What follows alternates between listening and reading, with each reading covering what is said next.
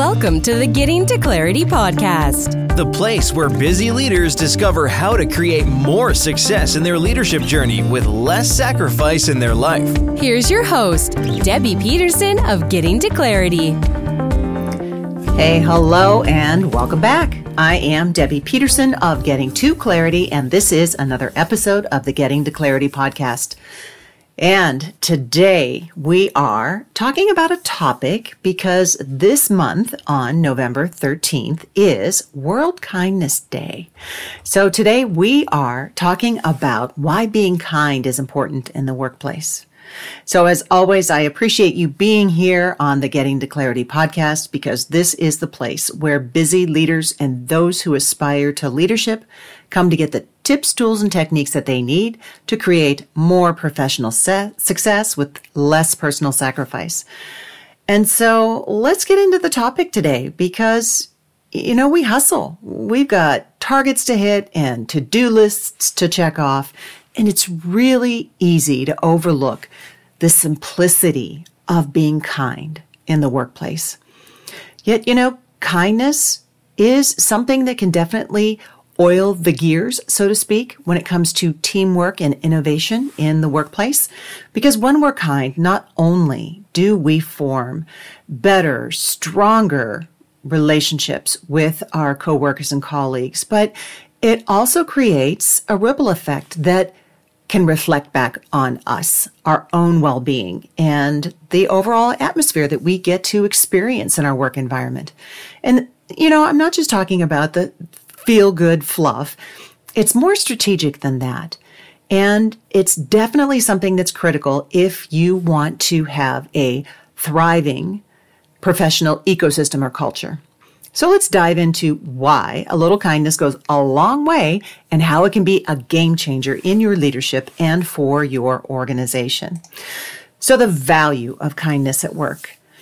Kindness can be a catalyst for a positive corporate culture because it's the ingredient that can transform an average day into an extraordinary one. So for instance, a manager who takes the time to genuinely connect and inquire about a colleague or a team member's well-being, that can allow that person to feel like they belong, that they are being seen.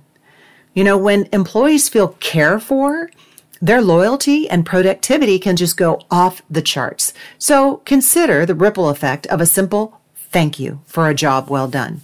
It can ignite a cycle of appreciation and recognition that goes beyond just one person. Or think about the power of constructive feedback delivered with empathy that can turn around a potentially disheartening experience into a growth opportunity. These acts of kindness aren't just niceties. They are strategic moves that help to build a supportive, engaged, and yes, dare I say it, resilient team. That means that you have people working with you and for you that are ready to rise to any occasion, any challenge that comes their way. So, how to be kind instead of nice? There's a difference. So being kind and being nice often travel in the same circles, but they're not identical twins. They are more like close cousins, let's say. Kindness is rooted in empathy and genuine concern for others. It's an active choice that comes from a place of strength and authenticity. It involves understanding and acting in a way that positively impacts another person's life, like staying late to help someone meet a deadline because they're going through a tough time. On the flip side, being nice is often about being polite and maintaining harmony. It can be a little more passive. Sometimes it can be disingenuous, where you're agreeable and pleasant on the surface, but sometimes it's to avoid a conflict or just to be liked.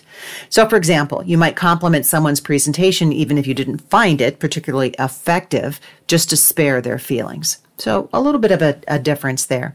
So in the context of leadership and professional growth, because if you're listening to this podcast, you want to grow in your professional life and probably your personal one too, kindness is the more powerful force. It's about making a real connection that can lead to meaningful changes and positive outcomes. So being nice is certainly not a bad thing. You can start there if that's where you're comfortable, but move toward that depth, because without the depth that kindness brings, it may not foster the same level of trust and respect that true leadership requires. So let's give you some ideas because, I feel in this age of disconnect, so I'm calling this the great disconnect, we've forgotten how to connect with other people.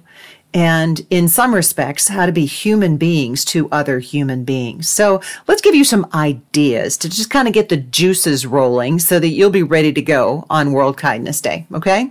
So here are some ideas for acts of kindness specifically at work. Number 1, mentorship. Offer your expertise to colleagues, help them grow their skills and advance in their careers. Doesn't cost anything. Number 2, recognition. Publicly acknowledge someone's hard work or contribution in a meeting or through a company-wide email or maybe commenting to their boss. Number 3, support. If a coworker is overwhelmed, step in whatever way you can to assist with their workload without being asked. Number 4, listening. Sometimes just being an attentive listener for a colleague who needs to talk can be incredibly kind. Number 5, encouragement. Send a note or a message to someone who's facing a challenge. Offer words of encouragement and support. Leave a sticky note. Leave a voicemail. Send a text. Doesn't have to be hard. Number 6, flexibility. Show understanding for a team member's life commitments by accommodating flexible schedules when possible. Flexibility is something that is at the top of the list for people, especially as it's tied to work-life integration. Some people call it balance. I don't think there's anything, but people are valuing flexibility. So as a leader, how can you promote more flexibility for the people that you work with and for? Number 7, wellness. Initiate or participate in wellness activities that promote good mental and physical health within the team. Number 8, celebration. Celebrate colleagues' milestones like birthdays or anniversaries to show they're valued beyond their work roles. See them as people and celebrate them. Number 9, feedback. Provide constructive feedback with a focus on helping colleagues improve and succeed. Number 10, inclusivity. Make an effort to include all colleagues in conversations and activities, making sure that no one feels left out. You know who those people are. Sometimes they're just hanging on the fridge. They're over in the corner of the room. Bring them in. Number 11, small gestures. Simple things like bringing in treats or offering a sincere compliment can really brighten someone's day. Number 12, professional development. Share opportunities for workshops or courses or lunch and learns that could benefit the people that you work with and for their career trajectory. How do you help them improve? Number 13, gratitude. Regularly express genuine gratitude for your team's efforts and individual contributions. Number 14, assistance. Help new employees navigate the company culture, the department, and connect with other team members. Help them get connected. Number 15, respect. Always respect personal boundaries, work styles. Not everybody's like us. Show consideration for each person's model of the world, how they process their own space and time. So again, November 13th is World Kindness Day.